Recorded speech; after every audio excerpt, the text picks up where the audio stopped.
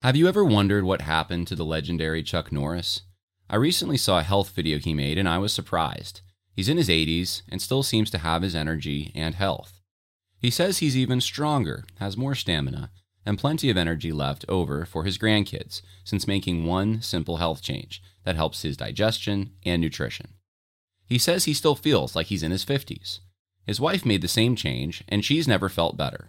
She says she feels 10 years younger and she has energy all day. Many of us do not include the fruits, vegetables, and other herbs that increase health and energy in our own diets. Chuck Norris made a special video that explains how he incorporated these things with one simple product. You can watch it by going to mymorningkick.com/Harris. It may change your approach to your own health. Once again, that's mymorningkick.com/Harris. Woke evangelical tactics. Anyone paying close attention to how social justice activists convince evangelical Christians to adopt their principles notices four general tactics. Tactic 1. Associate egalitarianism and activism with the gospel. Tactic 2. Attach quality of life issues to the pro-life movement. Tactic 3. Assume conservative views conflict with public witness. And Tactic 4. Attribute worldly motives to conservative causes. In some ways, influential evangelicals, out of step with the people they claim to serve, picked up where the new atheists of more than a decade ago left off. They present Christianity in general, and the church in particular, as responsible or complicit in past and present bigotries. Western colonialism, American slavery, barriers for women, the Holocaust, opposition to immigration, an unbridled free market, racial segregation, and the persecution of LGBTQ+ people are all placed on the doorsteps of the church. Only, instead of coming to the new atheist conclusion that Christianity is evil, evangelical elites blame these social maladies on an inauthentic version of Christianity they separate themselves from. This strategy has proven effective in convincing Christians to feel ashamed of their own history. In some cases, professing evangelicals, desperate to find a link between egalitarian heroes and their own tradition, even claim heretics of the past as their own. In other cases, this thinking leads to a crisis of faith. How can Christianity be true if its practitioners for hundreds of years promoted evil? Of course, this posture plays right into the hands of Marxist academics, working toward revolution for decades by vilifying their own countries.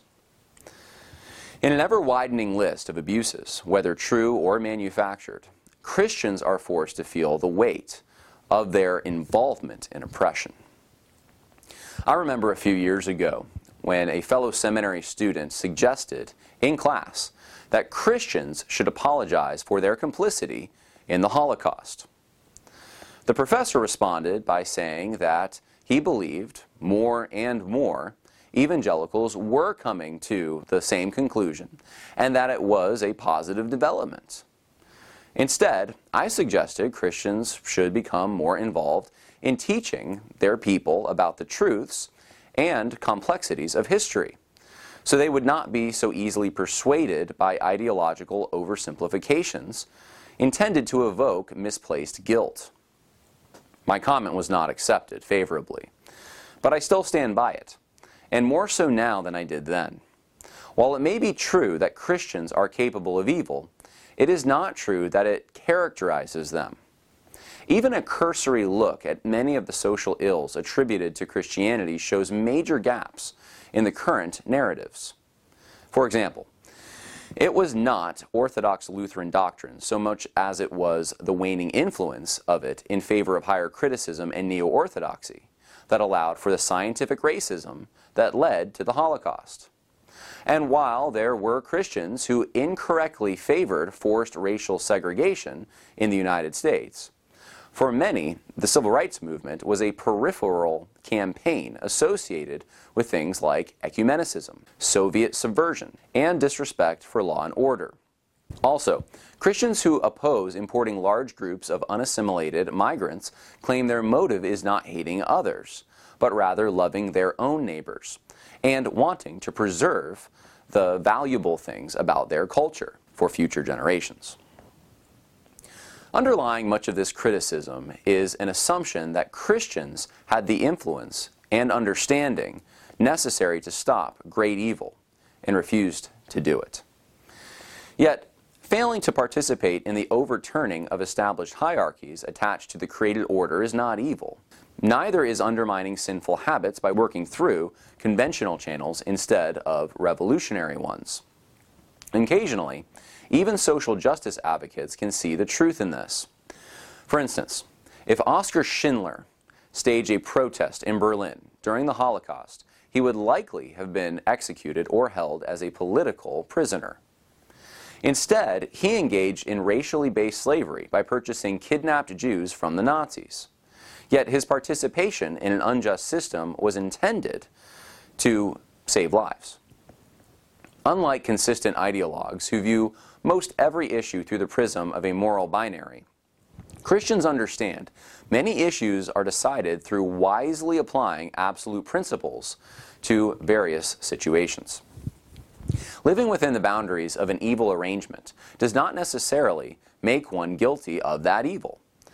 This is why Paul instructed masters in a Roman slave system attached to much evil to apply God's law themselves. Things like paying taxes, some of which go to Planned Parenthood, shopping at Apple, which uses sweatshop labor, and working in the welfare system, the Bible forbids rewarding someone with food who refuses to work, are not sins even if the related organizations need reform. Modern evangelical elites accept the political left's short list of social crimes, fail to consider their prevalence in non-Western societies, and then blame their own religion for the sin of not participating in enough activism and revolutionary activity. However, the worst part of all is the next step. Influential evangelicals also confuse faithfulness to the gospel with egalitarian ethics in social activism. Russell Moore thinks it is a gospel issue to allow illegal migrants to use services paid for by American taxes without objection.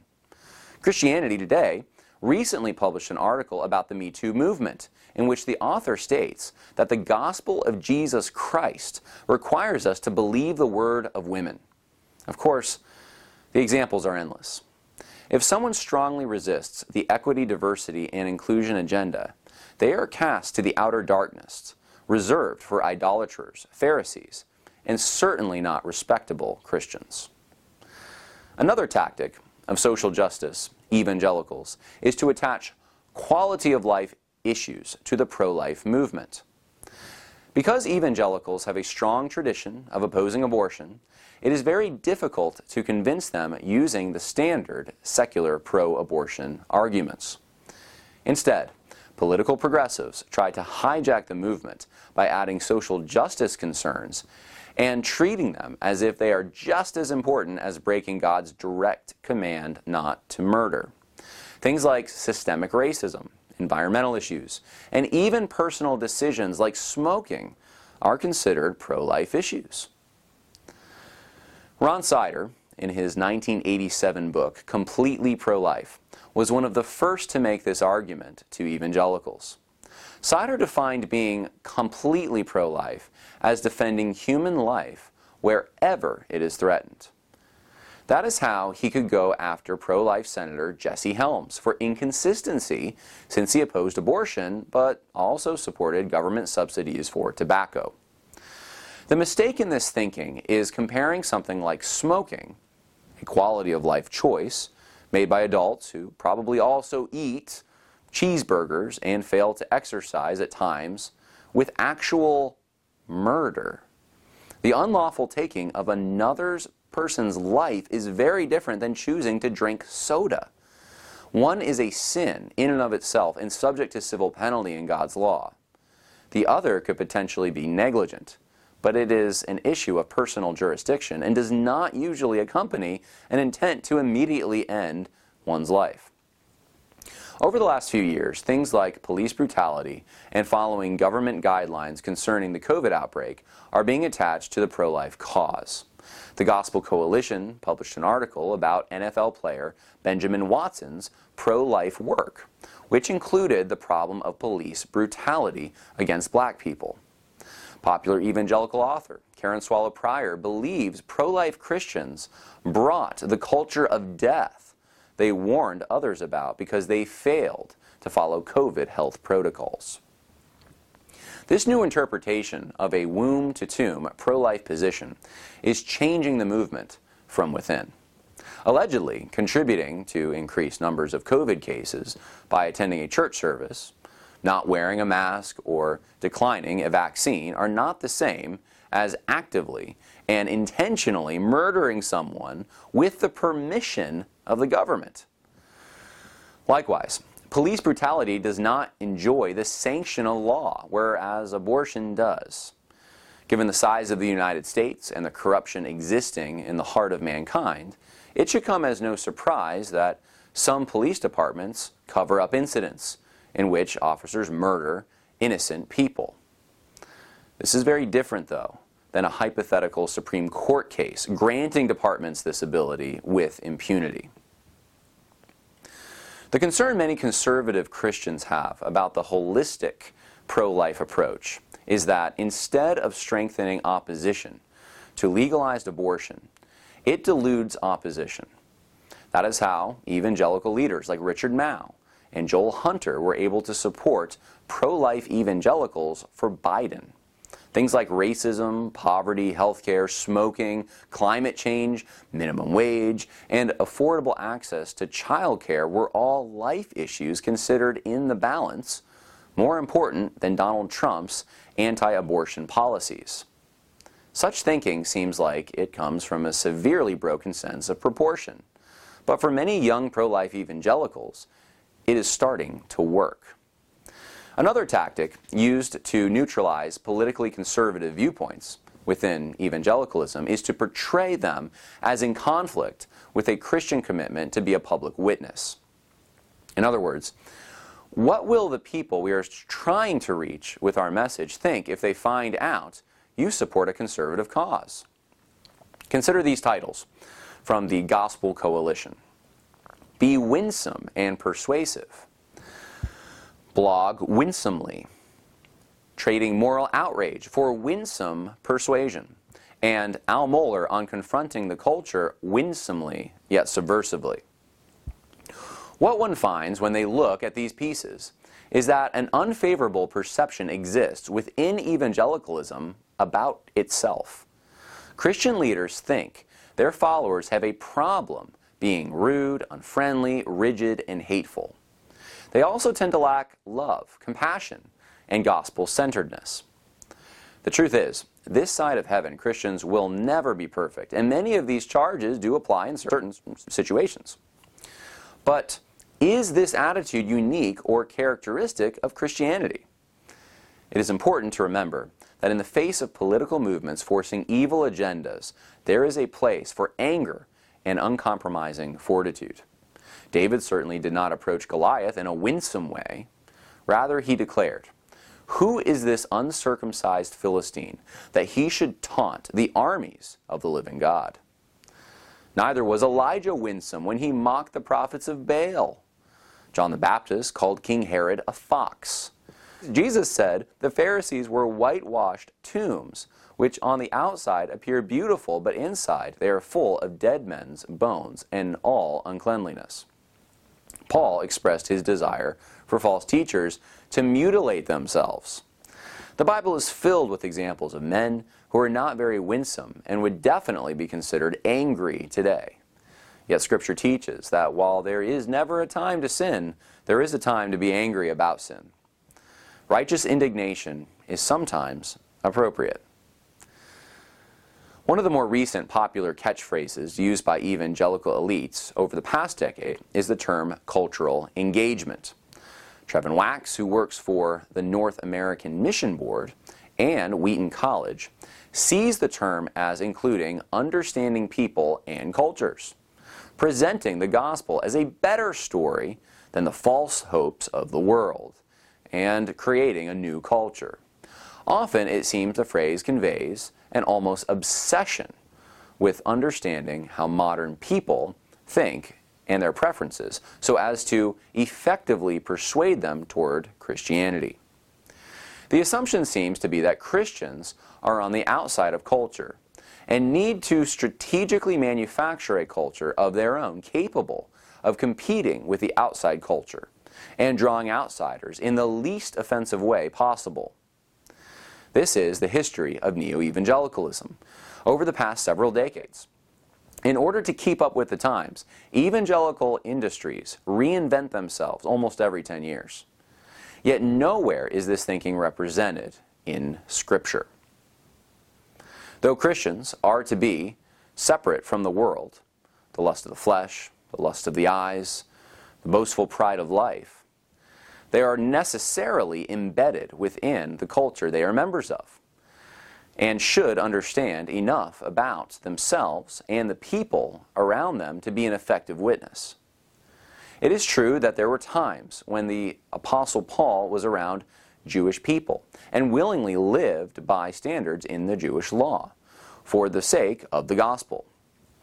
Yet his goal was to keep from unnecessarily offending them, not creating an alternative culture to attract them. The last way that social justice advocates are pushing evangelicals towards the left is by attributing worldly motives to conservative candidates or causes.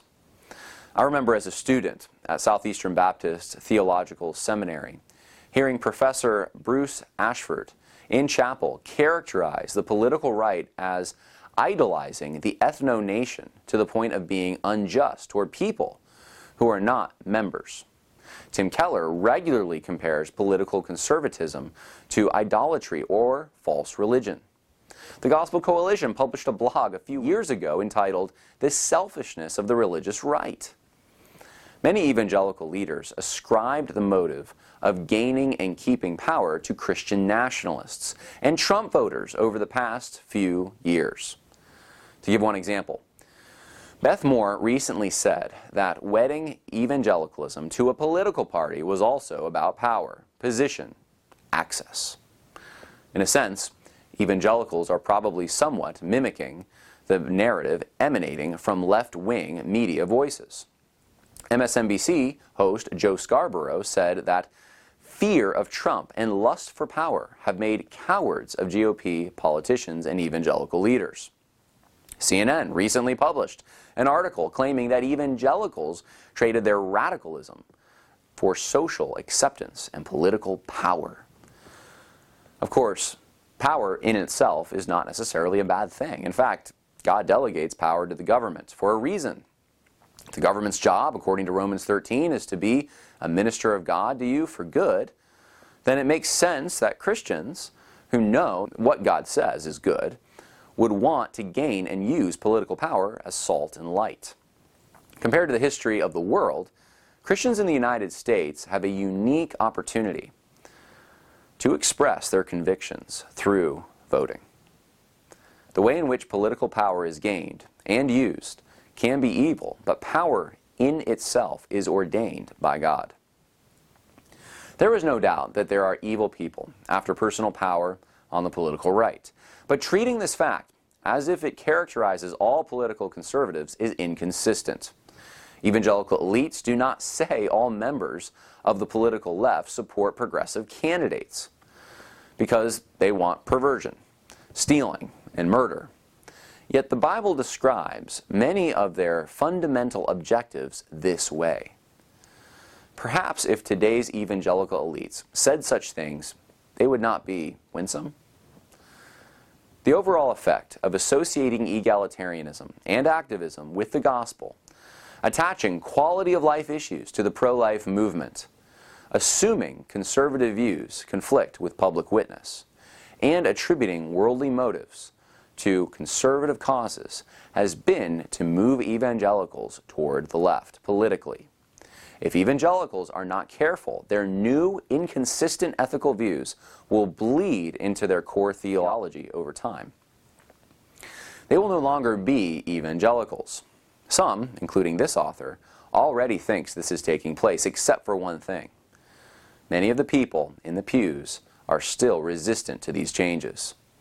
While those running evangelical organizations may be going in a bad direction, the gap between them and those they are supposed to serve is fairly wide. It is up to small-town pastors and faithful laymen and laywomen to uphold biblical thinking and reject the social justice movement while there is still time. This has been a section from Christianity and Social Justice, Religions in Conflict. You can go to christianityandsocialjustice.com for more information. There's an Amazon link there if you'd like to purchase the book on Amazon. You can get a Kindle version of it, or you can order the book directly from myself, and I'll send you an autographed author's copy. But this is the kind of thing that you can look forward to more of if you get the book. So, wanted to give you the tactics of progressive evangelicals, social justice evangelicals. I hope that was helpful. More coming later this week. God bless.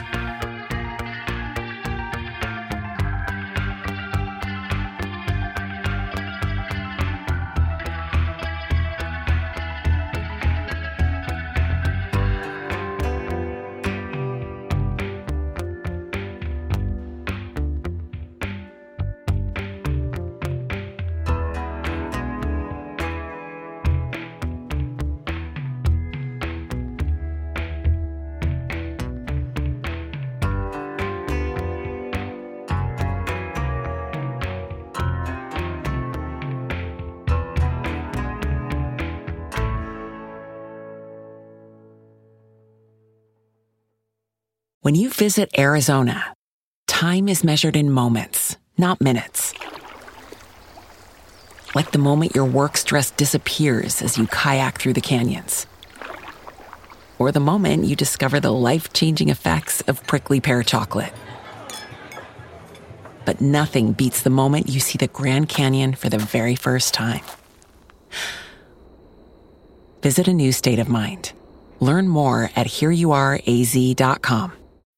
When you need mealtime inspiration, it's worth shopping Kroger, where you'll find over 30,000 mouth-watering choices that excite your inner foodie. And no matter what tasty choice you make, you'll enjoy our everyday low prices, plus extra ways to save, like digital coupons worth over $600 each week. You can also save up to $1 off per gallon at the pump with fuel points. More savings and more inspiring flavors make shopping Kroger worth it every time. Kroger, fresh for everyone. Fuel restrictions apply.